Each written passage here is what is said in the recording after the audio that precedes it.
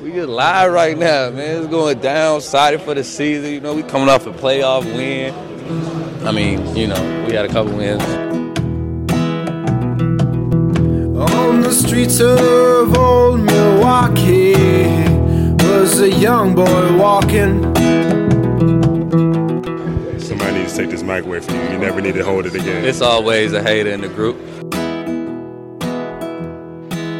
Hello and welcome to the Brew Hoop Podcast. I'm Adam Paris, co-managing editor of BrewHoop.com, back despite being on the mend to record another episode with my fellow writers over at BrewHoop.com, Kyle Carr and Riley Feldman. Guys, I can't think of a greater atmosphere to be hype in than after an absolute decimation of the Bucks over the Pistons, 121-86, game one of the NBA playoffs. I can't think of a script going any better. Riley, on a scale of 1 to 1,000, how hype are you after that win? Is 10,000 and somewhere on that scale? No, it was so decimating that you almost like can't even get excited about it, because how excited can you get when it looks like you're probably going to average margin of victory is going to be 40 plus points throughout the series. So it was awesome to see. Tough to get super excited because it was sort of expected, probably not on this scale, but we're going to have to see how Detroit handles the next 3 games before their season's over. And Kyle, I'll open the floor to you as well for how, as the hype train conductor, just like how much coal was getting shoveled in that engine there. Not much needed to, just because it ironically didn't feel like a playoff game because of how good Milwaukee was. It just felt like a regular season game, another ho-hum. Bucks are just better, no big deal. And yet I was like, oh yeah, it's game one. So things are going pretty well. I put it at a 9,000. Kyle's hype train is like, it's going down a hill right now, and he's just released the brakes. Like, it's just going off its own momentum at this point. Yeah, I don't even have to put coal in it. I'm just letting nature take its course right now. It really did not, like, even leading up to the game, I was obviously excited. I mean, it's the playoffs, who cannot be excited? But I really just going in felt like, especially once the news came down that Blake Griffin wasn't going to play for the Pistons, I was like, this just feels like it's just going to be like a regular season game. I think the Bucks are just going to take care of business, and quite clearly they did.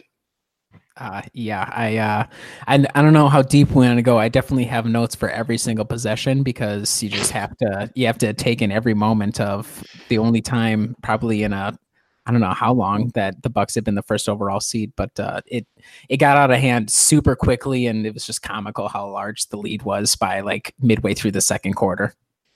Yeah, and let's just go. I'll just run through some of the basic box score stats here because they're absolutely ludicrous. Every single Bucks starter plays less than 30 minutes. Giannis only has to go 23 minutes in this one.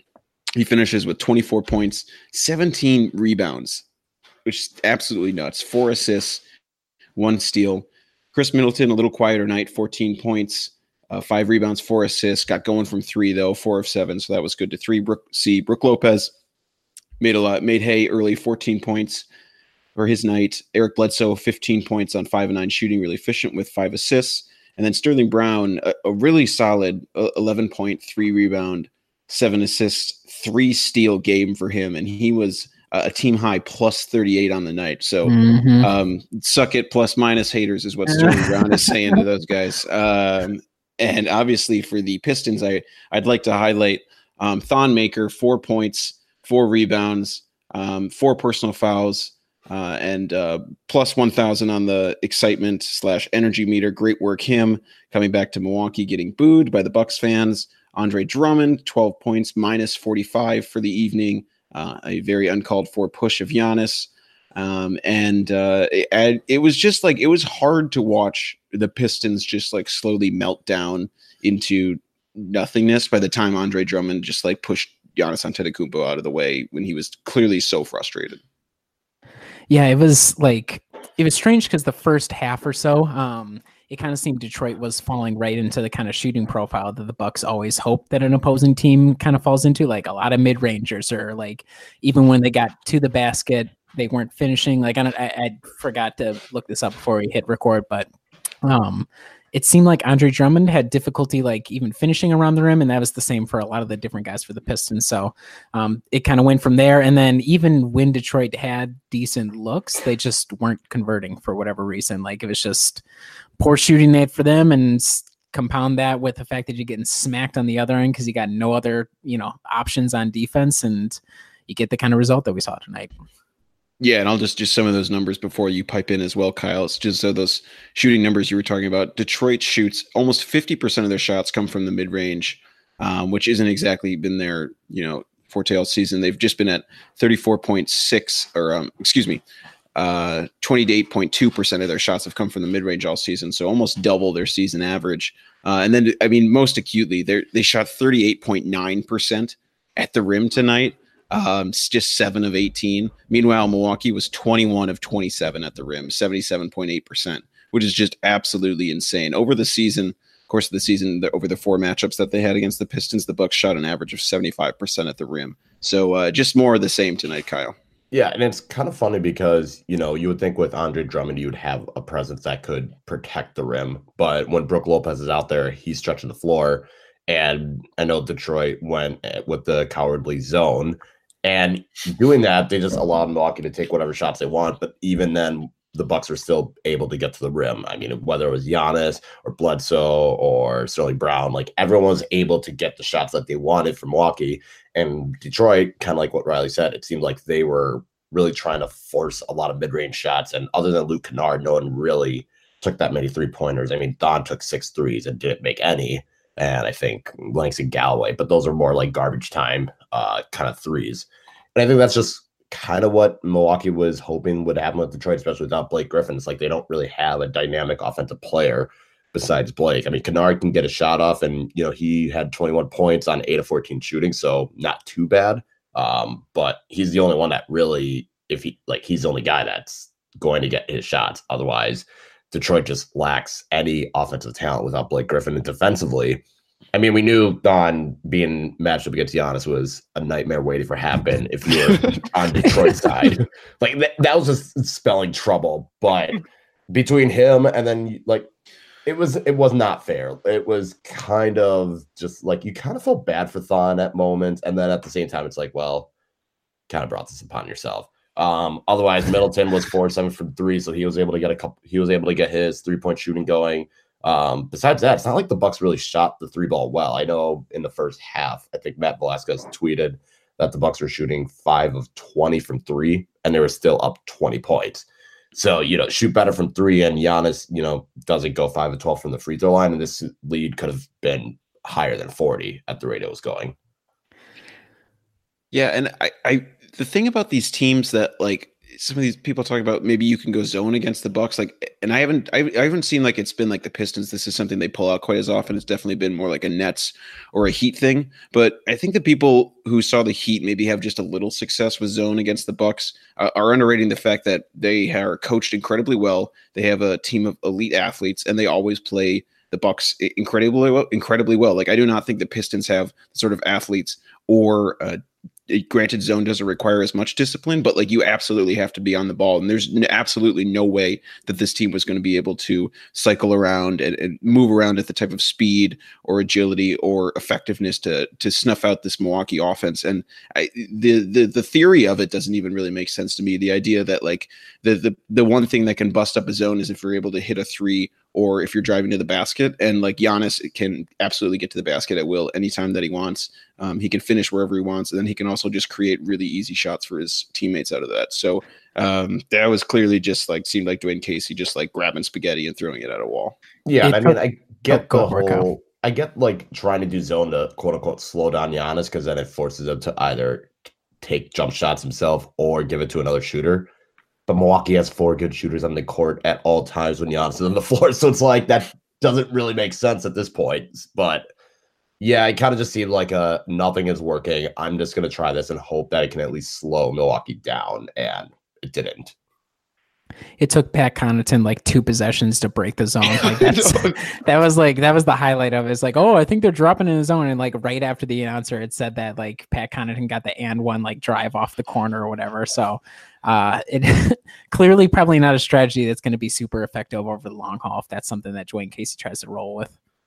Oh my God. Yeah. Well, and you did. I mean, the other sort of defensive wrinkle that you saw them go with was obviously initially Giannis had Thon matched up on him, and then he just turned Thon into a sack of potatoes, really handsy sack of potatoes who really wanted to foul him, obviously. Yeah. So then they switched and put Drummond on Giannis partway through the period, basically through that first period, similar to what we've seen other teams do. Basically, it started with the Jazz putting Rudy Gobert on Giannis, and it seemed like he was daring Giannis to shoot, and it was good to still see Giannis feeling confident enough to shoot, even though he only goes, what was he, like 1 for 5 tonight from deep. It was still good to see him being willing to take that shot, because teams are absolutely going to employ that tactic throughout the postseason.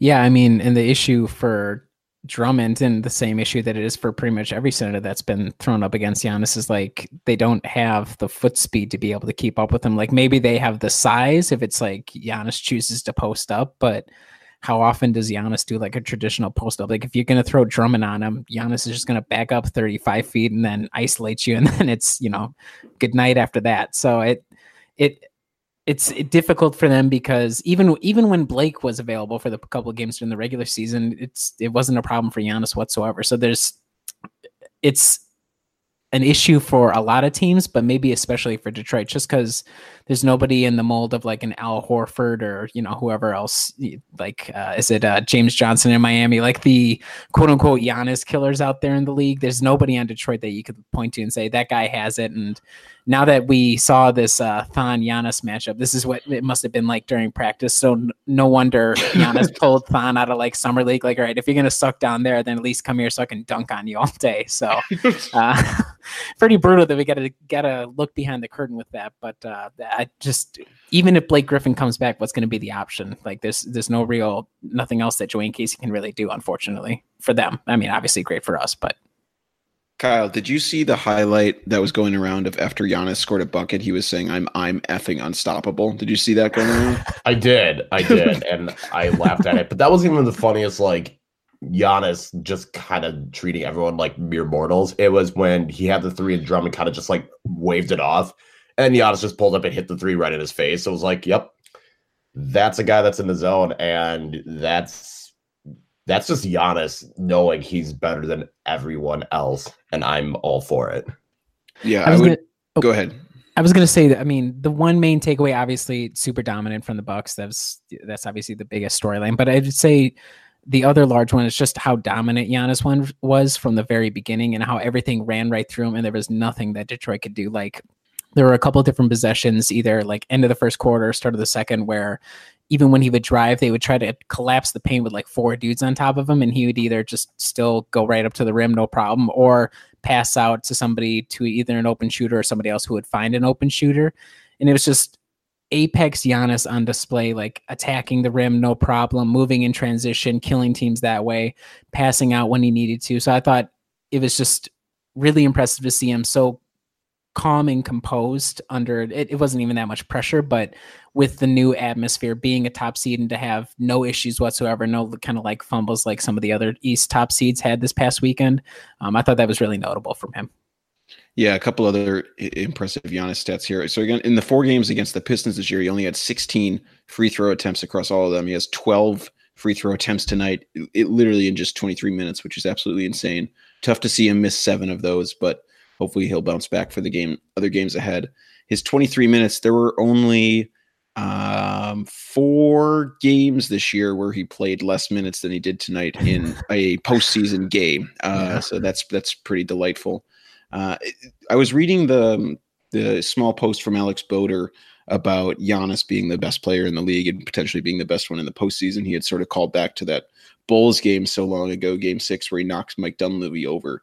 And I couldn't help but just think of that when like his progression from that, and now obviously Mike Dunleavy is whatever, but like the fact that like the Pistons are now in this position where they're like just scratching the surface of the playoffs. Andre Drummond, like an all-star guy, is getting so frustrated by Giannis in this playoff series that he has to push him when they're down by like the exact same amount that the Bucks were down by to the Bulls all those years ago. It's just like absolutely crazy to think of that switch just in a few years, Riley. Yeah, I mean, and if you look at it that way, then Andre Drummond has a really promising future ahead of him, and the Pistons need to sign him to a max contract, like extend him right now. No problem. If this shove sets off an increase in his ability like it did for Giannis, then I think it means good things for the Pistons. But no, it's so tough for Detroit just because, like, even after the season over, for whatever reason, this is going to turn into a Detroit Bad Boys. Is that what our sister site is? This is going to be a Detroit Bad Boys podcast, but it's just tough for them because yes, the Bucks are super ascendant, and you're right. Like the Pistons are where we normally would be, like trapped in cap hell, or like with a quote unquote star, but maybe not enough to get over the top, or like supporting cast is it's got like full of Thon makers. So yeah, it's quite the role reversal, and even like going back to the mid-aughts where the Pistons were ascendant as well, and the Bucks kind of like that would be the team, the gatekeeper. I think Sylvan was saying. I think it's impressive just kind of stepping back and looking at how far the team has come since like the doldrums of the 15-win season, and just like 4 or 5 short seasons later to be all the way at the top and just dominating teams is super crazy. Yeah, the fact that the most that any Bucks player played was 28 minutes, and that was Pat Connaughton because he was the shooting guard in the garbage time lineup.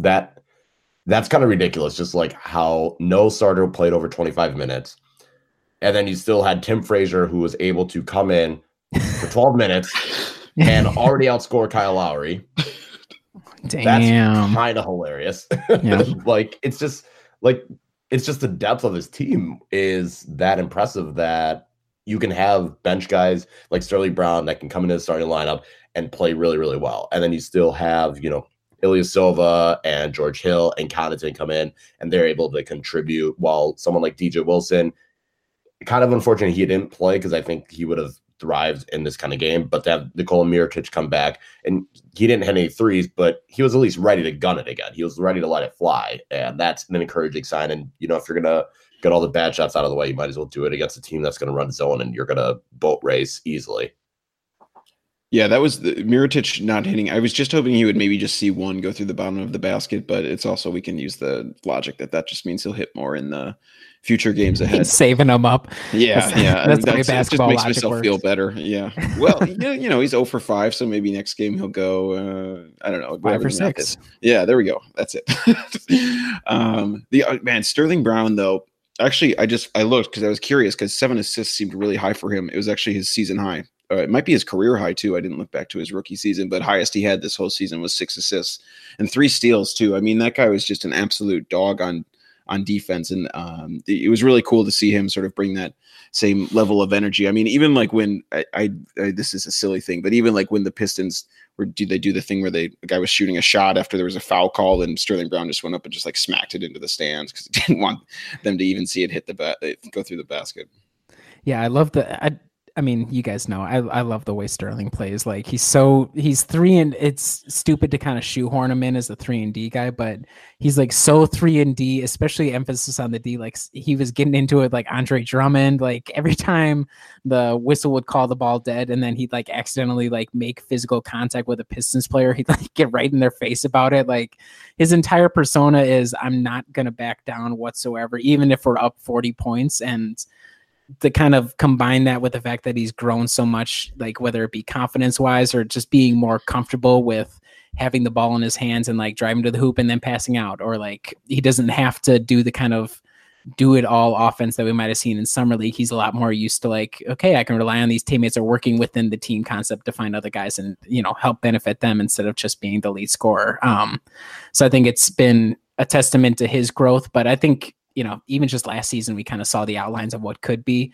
And the fact that he's kind of continued onward down that path is a credit to him and probably to the coaching staff as well. But definitely good value for to get Brogdon and then Sterling Brown in back-to-back second rounds. Like that, those are the kind of picks you need to make if you're going to have a championship team. So awesome to see him get back or stay in the starters lineup and contribute in the way he did. And hopefully he continues onward.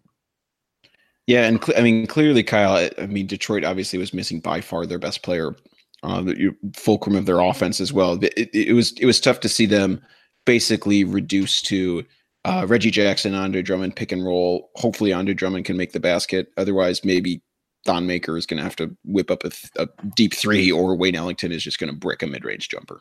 Yeah, I mean, without Blake Griffin, that Detroit team is not even close to a playoff team. Like, it's worse than Charlotte. It's maybe even worse than Washington right now. It's just not a good team. So without Blake Griffin, I don't know what they can do. There's kind of like what you said, Reggie Jackson and Andre Drummond trying to do a pick and roll, but none of those guys really terrify you. It's just like it's kind of sad, I guess. There's just not much for them, really. I just feel bad for them because I don't want to say they're absolute garbage, but they're not good. I think this brings up the question we've kind of been putting off for. We buried the lead. Is Blake Griffin the NBA MVP? Oh God. Jesus Christ. Is he the dark horse candidate we've left off the list that we need to acknowledge now? I don't know how you can just completely ignore DJ Augustine with that question. That's true. Yeah. Well, Blake did get that tech. So that's something you're going to want to keep an eye on, because if you get 7 technicals throughout the course of the playoffs, it's very possible he could get suspended for future rounds. So keep an eye on that. Really silly foul by him. I was going to say, if he manages to get 7 technicals in the first round in 4 games, that would be amazing. Well, he'd have to probably do it in his next 2. Well, can he even do that? No, it's mathematically impossible. Well, if he gets 2 technicals in games 2 and 3, then he's already at 5. Then maybe at game 4. So the Pistons would need to win 1 game for us to be able to get Blake Griffin suspended. 7 technicals. Yep. Okay. All right. That was important. That was important. Yeah, I'm glad we put that segment in there. Definitely have the time stamp ready for that one. This is what happens when the Bucks win by almost 40 at a playoff game. We do not have anything noteworthy to talk about, so we just make stuff up as we go. Yeah, that was incredible. I mean, Riley, is there anything else to even really take away from this? I mean, I think it's just it's absolutely. I think it's just incredibly heartening that this Bucks team clearly is not taking any of these games for granted. They are firing on all cylinders, and they want to prove anyone who might have doubted them or still doubts them or thinks they're just a regular season team wrong with this type of absolute blowout.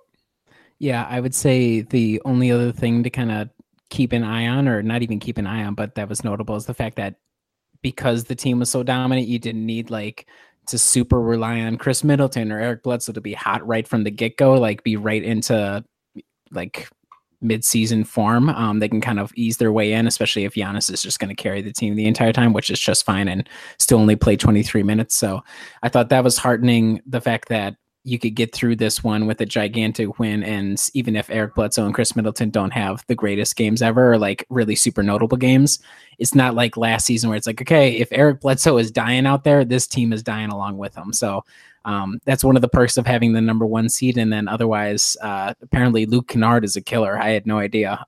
Or at least he's a killer from the mid-range, which is not going to really get you that far. So if the only thing the Bucks have to worry about is Luke Kennard getting hot for 1 game or 2 games, then I think they're going to be okay. Yeah, Kyle, do you have anything else besides more standing in awe of Giannis dunking from the free throw line? And also, am I a terrible person for being oh, Giannis, I'm really glad you dunked so early, because I was afraid Thon was going to do something stupid and accidentally hit him from behind? Well, I was actually going to follow that up. Giannis dunking from the free throw line.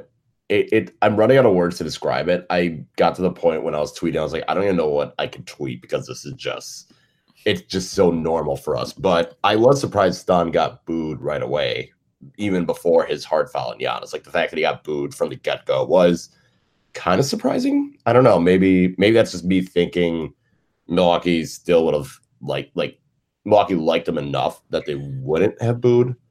But I don't know. That was always an odd thing. And then he fouls Giannis, and of course that's when people are going to turn on you when that happens. Yeah, I'm waiting for all the videos to emerge of people burning their Thon Maker jerseys after the game. It was crazy to have the 2 most notable Bucks ever that have asked for a trade out of Milwaukee in the stadium on the same night, Thon Maker and Kareem Abdul-Jabbar. Sir, how dare Abdul-Jabbar still couldn't say Giannis to the MVP. Why bring him back? Oh yeah. Yeah, that was super brutal. What are we paying the guy for? At least give Giannis a little shine. I mean, to be fair to Kareem, he probably doesn't know how to pronounce Giannis's name per evidence that emerged last week. I believe he pronounces like Giannis or Giannis or something like that. So it's probably for the best they try to declare him the MVP right there on national TV if he doesn't know his name. I respect that he had a measured take. I respect that he was like, I need to do more. I need to do more research before I'd really determine that, a team success is really important, and Giannis had the best team, so he should definitely be considered. Okay. Thank you, Kareem. And now back to the shadows with you, sir. Back to the shadows. We'll call you for the next, good feel good PR moment. Yes. Yeah. Come back when you got your book. When you have whatever your next book is, come on back for that. All right, Kyle, anything else from this one? It was just such an absolute destruction. It's hard to even pull out a lot of even strategic stuff. It was Oledekiing at his finest. The Bucks were Katie Ledecky, and the Pistons were every other swimmer in the world. There it is. There it is. That's the final note. It's the final word. All right. Well, let's talk briefly about the sort of playoff picture at large, at least before we zoom out of here.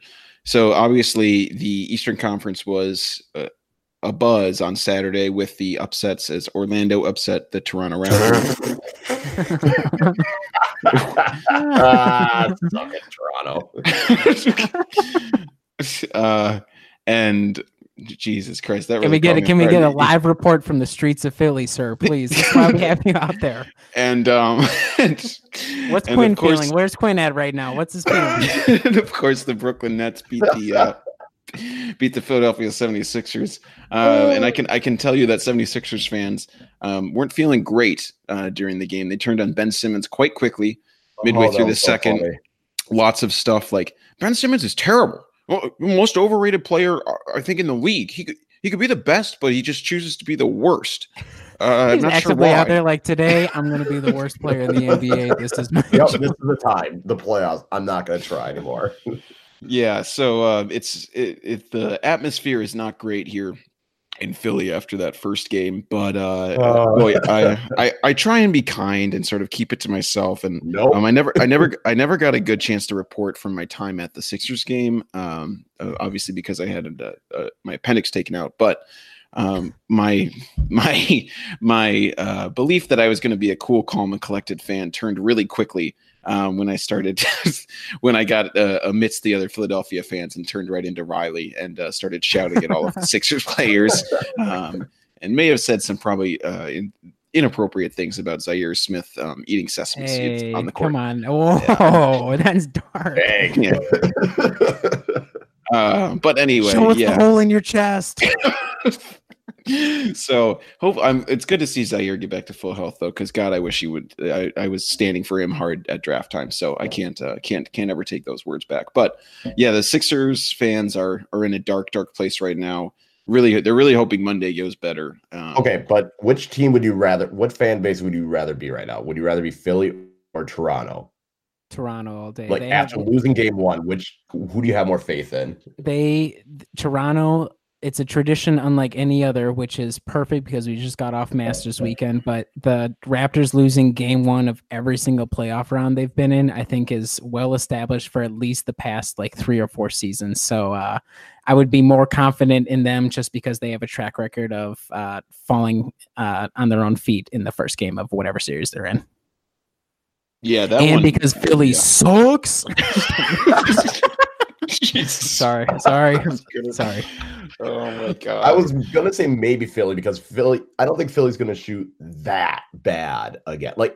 It's not possible they can shoot that poorly, right? It doesn't help that Joel Embiid's knees are duct taped together. It's just we are so close to them snapping right in half. Oh my God. I mean, and I wouldn't wish that on him, honestly, but it doesn't. That's always been the concern, right? He's a walking injury concern just because he's a gigantic dude in the way that he plays. So I would say of all of them, at least Toronto isn't dealing with besides whatever the hell Kawhi is dealing with. They're not dealing with any sort of long-term injuries or potential where you're going to keep out a guy like Embiid for the entire series. Yeah, but if you're starting all-star starting point guard is getting outplayed by Michael Carter-Williams and DJ Augustine, you're in a lot of trouble. And maybe it's because, well, sorry, Canada, your point guard is trash, and so is the city and the fans. Sorry. What is happening? This podcast. What is happening? This is the absolute. This is the epitome of Bucks fans feeling themselves. It's just we're throwing shade at literally every other franchise. Jesus. Sorry. Hey, good job, Boston. Though, good job. They did what they were supposed to do at least. That was points. awesome. Yeah, that was a really fun game to watch. Sunday matinee at its finest. Thank goodness Tiger was playing, so I didn't have to watch that. Yeah, I literally thought golf was better. That's how freaking terrible the Celtics game was. By miles. Yeah. Man, God. He literally said sorry. Oh my God. That might be. We might have to change. We might have to get the old Milwaukee intro out and just put that little section from Kyle in as the intro and outro to the podcast. Oh my God. I don't know. David Dunn might need to put that in his video for the perspective of the postseason. Yeah. No, I would say just overall, I can't imagine. So seriously, looking at the playoff picture, instead of talking trash for like 10 seconds here, it really couldn't have gone any better this weekend for the Bucks. The Celtics looked somewhat awful. The Pacers obviously looked equally awful, and anything that rattles the Raptors and Sixers is a plus in our books. So awesome weekend of basketball, and I can't wait for it to continue tomorrow or I guess tonight when you guys hear the podcast. But if the Sixers go down 2-0 to the Nets, oh my God. I mean, I know it's cliche to be like, we have to shut down the internet, but we might have to shut down the internet because it's going to get vicious out there. Okay, can I say one thing, and we'll just to get you, maybe this is just being too contrarian, but do you think there's any idea to the fact that, let's say the Bucks just absolutely just steamroll the Pistons 4-0 all the way through?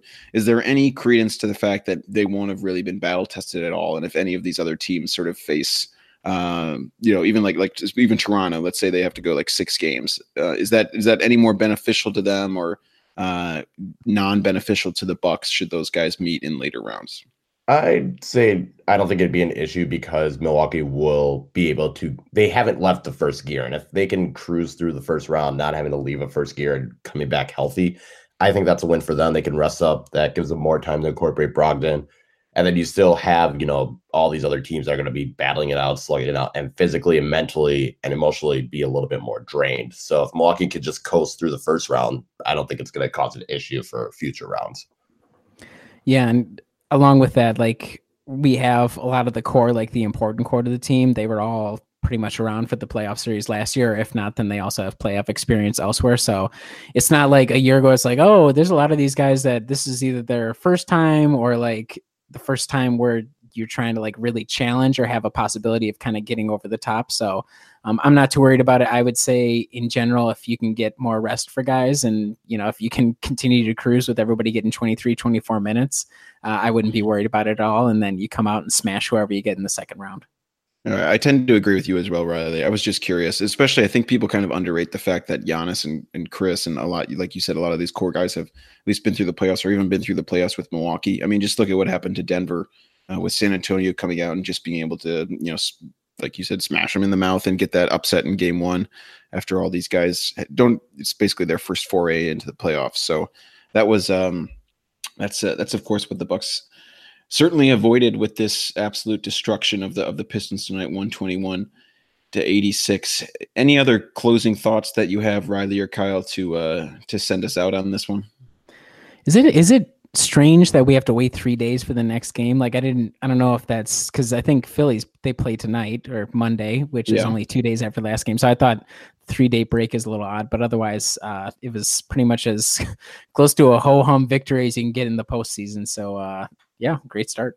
Yeah, I feel like the breaks are kind of weird because then they have Monday and Tuesday, and then they play Wednesday, and then they have Thursday and Friday, and then game 3 is on Saturday. But then that's a little odd, but it is what it is. It's good to see that the Bucks were able to handle their business and just steamroll, and I'm okay with that.